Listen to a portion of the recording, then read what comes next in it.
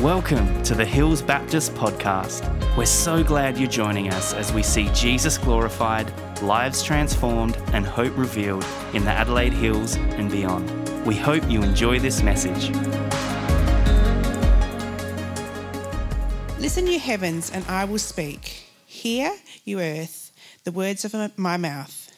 Let my teaching fall like rain, and my words descend like dew, like showers on new grass, like abundant rain on tender plants. I will proclaim the name of the Lord. O praise the greatness of our God. He is the rock, his works are perfect, and all his ways are just. A faithful God who does no wrong, upright and just is he. And from verse 9. For the Lord's portion is his people, Jacob his allotted inheritance.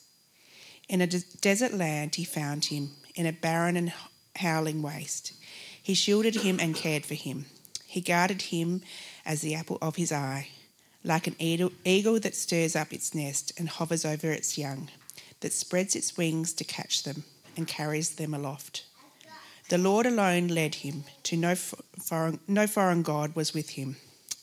He made him rise on the heights of the land and fed him with the fruits of the fields. He nourished him with honey from the rock and with oil from the flinting crag, with curds and milk from herd and flock, and with fattened lambs and goats, with choice rams of Bashan and the finest kernels of wheat. You drank the foaming blood of the grape. Jeshurun grew fat and kicked. Filled with food, they became heavy and sleek. They abandoned the God who made them and rejected the rock, their saviour. They made him jealous with their foreign gods and angered him with their detestable idols. They sacrificed to false gods which are not God. Gods they had not known, gods that recently appeared, gods your ancestors did not fear. You deserted the rock who fathered you. You forgot the God who gave you birth. The Lord saw this and rejected them, because he was angered by his sons and daughters.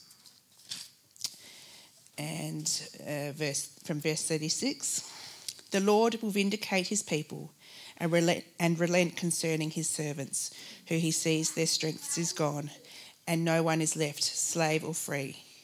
He will say, now where are their gods, the rock they took refuge in, the gods who ate the fat of their sacrifices and drank the wine of their drink offerings?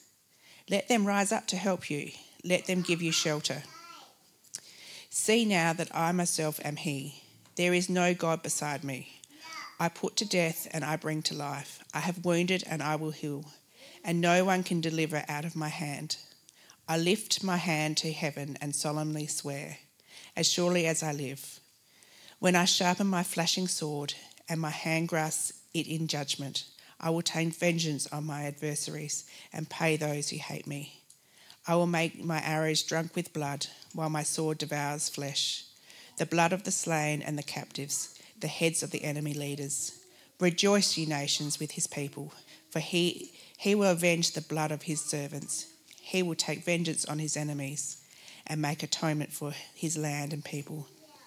Moses came with Joshua, son of Nun, and spoke all the words of this song in the hearing of the people. When Moses finished reciting all the words to all Israel, he said to them, take to heart all the words I have solemnly declared to you this day, so that you may command your children to obey carefully all the words of this law. They are not just idle words for you, they are your life. By them you will live long in the land you are crossing the Jordan to possess. Thank you, Annie. What an encouraging passage. When Nick asked me to come and preach, I was excited, and then he said, it's Deuteronomy. And, Nick loves Deuteronomy, if you haven't picked up on that. I don't mind Deuteronomy, but I do find it a little intimidating because of passages like this and passages that I know you've been looking at and studying. And it's one of those books of the Bible that I think it's one of the places where people start their Bible in a year reading plan and they get to Deuteronomy and they go, maybe next year. But as I've worked through it and as I sort of wrestled with this song that the Lord has given Moses and Moses kind of gives it to Joshua, but to all the people as well, I've sort of started to see the beauty in this book and started to see the beauty in these words and these words that have been read to us this morning. When I was a little boy, I had this habit of running away. I was a little bit naughty. Well, I was fairly naughty, but what I tended to do is when I got in trouble, I would take off. And we lived in Tasmania in sort of the countryside, so I would take off and I would jump one of the boundary fences and take off into the paddocks. And being Tasmania, it was often quite cold and wet and windy, and so I would leave the warmth and the security and the safety of the home and run away. And what I remember about, I just remembered this morning. What I remember about those episodes of running away is that inevitably, always, my dad would come and find me, as if he didn't know where I was. He wouldn't run, he wouldn't rush, he wouldn't sort of sprint after me and yell, "Stop, wait." He would just kind of wander out of the house, go through the gate. I'd climb the fence, but he would, patiently go through the gate. And after 10 or 20 minutes, after I'd probably run around and blown off steam, he would come and he would grab me and he'd pick me up, sort of lift, how you hold a baby or a kid up like this and just say, "It's all right, mate." Pat my back and walk me back home into the bath, into my warm flannelette pajamas and onto the couch. And then he would ask something along the lines of, "Why'd you run away?" And I didn't know. We never know really, do we? But I was home now and I was safe. And I was reminded of that story because that's the kind of father that God is. And that's what this passage is saying. That we have a home with God. We're safe with God. We wander off, we run away, and yet he always patiently returns people to him. He seeks them out, he finds them, and he brings them home. And Deuteronomy 32, it's a song, and it tells the story of God and his people. It tells the story of a faithful God, of the rock, who doesn't move, who's always the same, and of a people who abandon the rock, of a people who leave, who choose their own way. And it tells the story of how God always returns them. So this song is it takes the form of it's called a rib, which is it's like a lawsuit, essentially. It's this reading of charges from God against his people, and it ends with a judgment. It was this song that kind of wraps up all of the teaching of Deuteronomy that's meant to be passed down through the generations, from one leader to the next, to one people to the next, through generations. And Moses says to Joshua and to all of the people, take to heart all the words I have solemnly declared to you this day, so that you may command your children to obey carefully all the words of the law. They are not just idle words for you, they are your life. They are your life. So these words that God has given the people, they're the very life that they need to live. And so from this passage today, from this song, I want to kind of draw out three kind of key ideas. I'm a Baptist, so I do 3-point sermons for the comfort of everyone in the room. And the three things I want to look at are the rock, the rebellion, and the response. The song begins with rich descriptions of who God is, of his character, of his intent towards his people. And I think sometimes when we're reading the Bible, and especially those of us that have been in church for some time, we read about God. We read these descriptions of who he is. And I think sometimes we can just let the words kind of fly over our head without really stopping and letting them sink in. I know I probably don't often enough really think about and dwell on the character of our God. But we see some real beauty in this. In this passage, he's described as the rock 5 different times.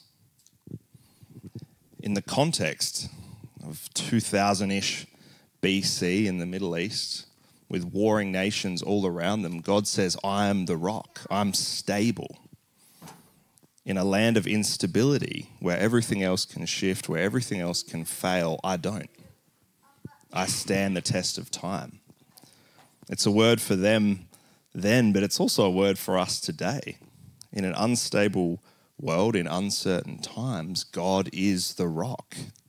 He doesn't change. Later on, we know Jesus' words about the 2 houses that you can build, the house on the sand that will not survive, or the house built on the rock that will stand the test of time. And so God calls his people, build your life on me, on the rock, because I don't fail. It says he is the rock, his works are perfect, all his ways are just. A faithful God who does no wrong, upright and just is he. So he's the rock. He's also perfect, which means he's complete. He's without defect. He lacks nothing. He's just. He is just. And we can look at injustice and we can maybe sometimes even feel overwhelmed at the lack of justice in our world. But God is just. And in the grand scheme of things, in the grand scheme of the world, in time, the injustices that we see from God's perspective, they're temporary because he is going to come back and he is going to judge. And when he judges, that will bring justice to the places where we see injustice. And I think God's judgment is best understood when we look at the context of injustice done towards us and others, because it takes away the need for revenge. The injustice of the world can be overwhelming, but God's righteous judgment will fix it. It brings justice. He's also faithful. He does no wrong. And the song talks about that. He's demonstrated his faithfulness again and again to the patriarchs, to God's people in the Exodus. While they've been in the wilderness, he has maintained his faithfulness, even if they haven't maintained faithfulness to him. And he's described as upright, which means he's moral. He's good. Sometimes we hear these things. We hear that God is perfect. We hear that he's just. We hear he's faithful. We hear he's moral, and we go, yep, great.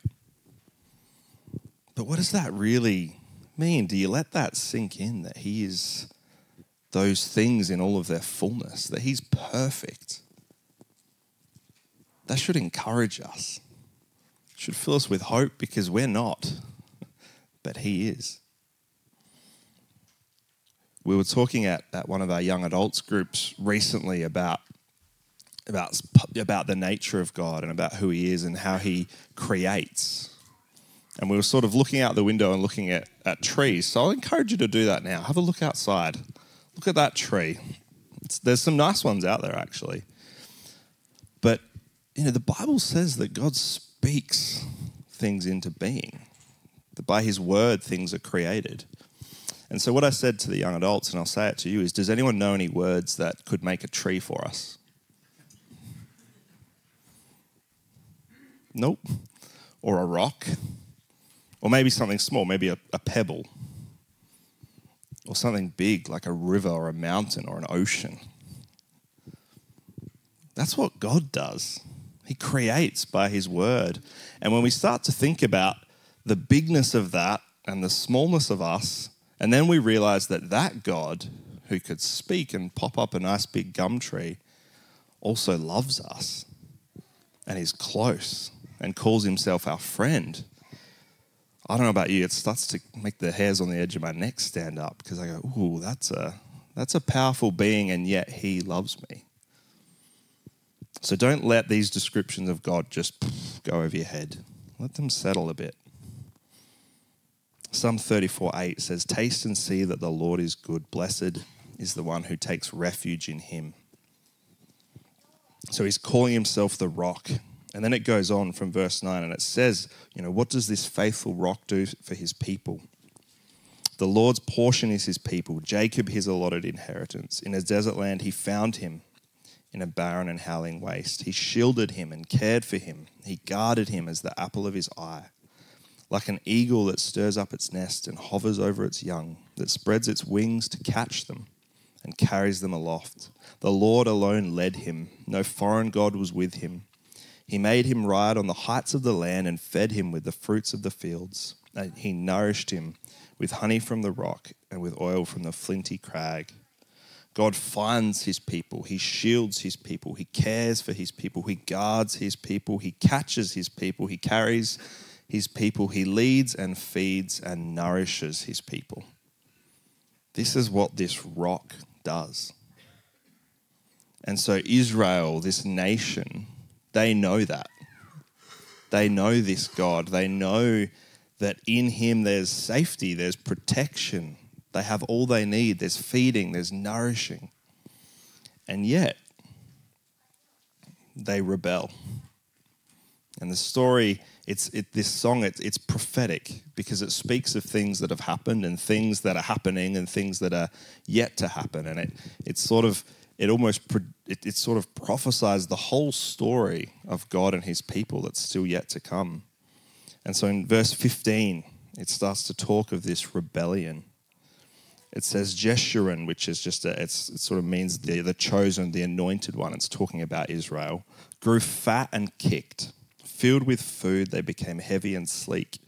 They abandoned the God who made them and rejected the rock, their savior. They made him jealous with their foreign gods and angered him with their detestable idols. They sacrificed to false gods which are not God, gods they had not known, gods that recently appeared, gods your ancestors did not fear. You deserted the rock who fathered you. You forgot the God who gave you birth. The Lord saw this and rejected them because he was angered by his sons and daughters. Abandoning the rock is one thing, but to deny their father, their maker, the one who finds, who shields, who cares, who protects, who feeds, who nourishes, that's more serious. It's a serious betrayal. It's a significant sin. To walk away from a good employer is one thing, but to walk away from a good father is another matter entirely. Many translations have, instead of saying false gods here, it actually says demons. So in their rebellion, they follow the pattern and worship those who rebelled first. Those who said, worship me instead of God. They follow that path. And what did they turn to? They turn from God. Well, they turn to pleasure. They grow fat and sleek. It's this picture of filling themselves with everything other than God. And in our moments of rebellion, I wonder if we fall for the same thing. For pleasure. For hedonism, whether it's food that we indulge a little bit too much in, maybe a little bit too much wine, a little bit too much selfishness and rejection of the poor, and a little too much self-dependence and self-sufficiency. It's easy, I think, for us to look back at the Israelites, and I know I do this often, and go, oh, what were they thinking, you know? They had God with them. They were God's chosen people, and they turned their back on him again and again and again. You read through the Old Testament, it just feels like a repeating record. And we look back at them and we go, silly people. Because, of course, we're nothing like that. We don't forget our God. We don't forget the rock.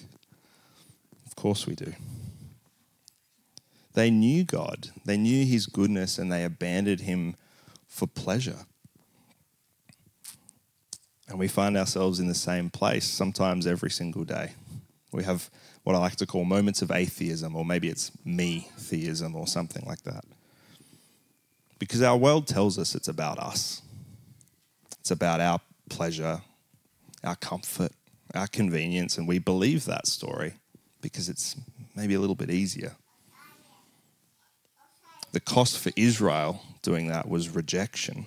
God hands them over to their pleasures, to their foreign gods, but he's also faithful. And he's also patient. And he doesn't leave them there because there's a response. And I've skipped out a lot of verses which talk a lot about what God does and the judgment of the nations, and go through that, read that yourself if you'd like to. I will kind of touch on that as we go, but skipping all the way ahead to verse 36. This is what God does to his people that have rebelled and rejected him. It says, the Lord will vindicate his people and relent concerning his servants. When he sees that their strength is gone, when they've been humbled, when there's no one left, slave or free, he will say, now where are their gods? The rock they took refuge in, the gods who ate the fat of their sacrifices and drank the wine of their drink offerings. Let them rise up. Let them give you shelter. The other things that the Israelites worshipped couldn't save them. And it's the same for us. The things that we worship, the things that we abandon God for, they can't save us. They can numb us. They can distract us. They can maybe give us a temporary sense of relief or satisfaction or something, but they don't give us life. And God says to the Israelites, let those gods rise up. Let them shelter you. Let them be your rock. And what can they say to that? The things that we lean on other than God don't protect us from the storm. But God says, see now that I myself am he. There are no gods beside me. So he says, where are your gods? He says, I am your God. I've always been your God. Even though you turned away to every other thing, I'm the rock. I don't move. I'm still here. I'm still faithful. I'm still your God. And he says that to us. When we walk away, he says, I'm still here. I'm your God. Come back. He says, I put to death and I bring to life. I've wounded and I will heal, and no one can deliver out of my hand. I lift my hand to heaven and solemnly swear, as surely as I live forever, when I sharpen my flashing sword and my hand grasps it in judgment, I'll take vengeance on my adversaries and repay those who hate me. I will make my arrows drunk with blood, while my sword devours flesh, the blood of the slain and the captives, the heads of the enemy leaders. Rejoice, you nations, with his people, for he will avenge the blood of his servants. He will take vengeance on his enemies and make atonement for his land and people. There's this powerful picture of God, the warrior, who will make atonement for his people.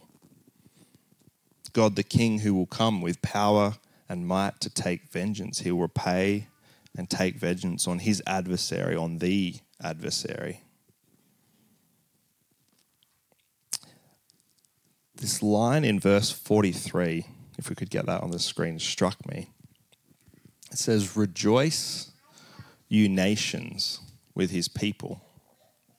Now, sometimes I think when we read Old Testament stories of God's judgment and we read things like this is a full-on thing to read about God.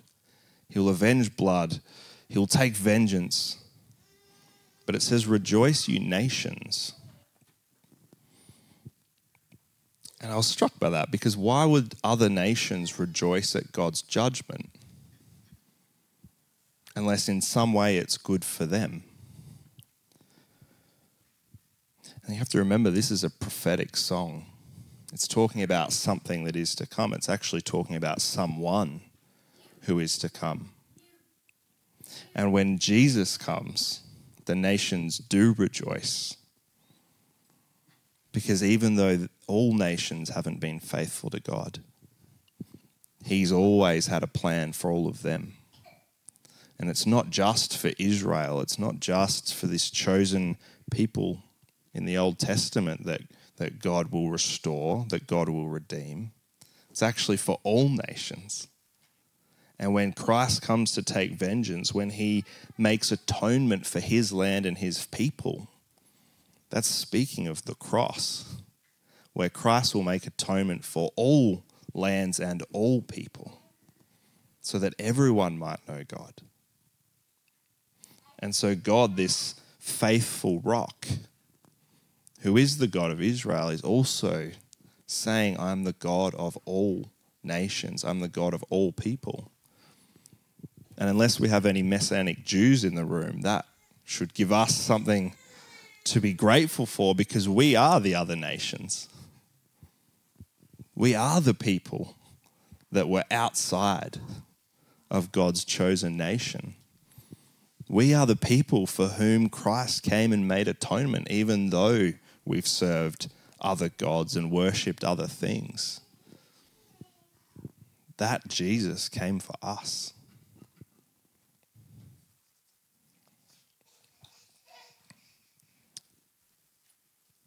So God is not just the rock of Israel, he's the rock of all people. If they choose to call on the name of the Lord, then they will be saved.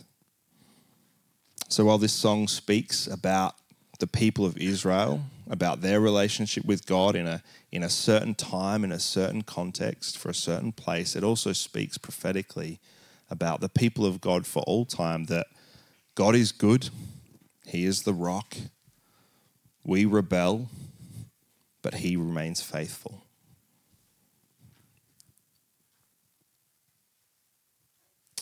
And so today I pray that we would return to the rock.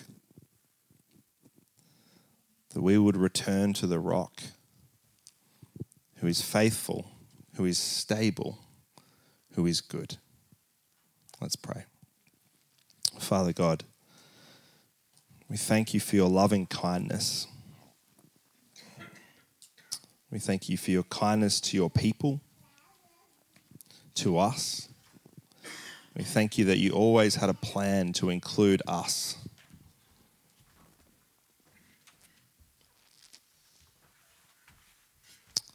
Lord Jesus, we thank you that you made atonement for all of our sins, for all of our rebellion, that you took it upon yourself on the cross.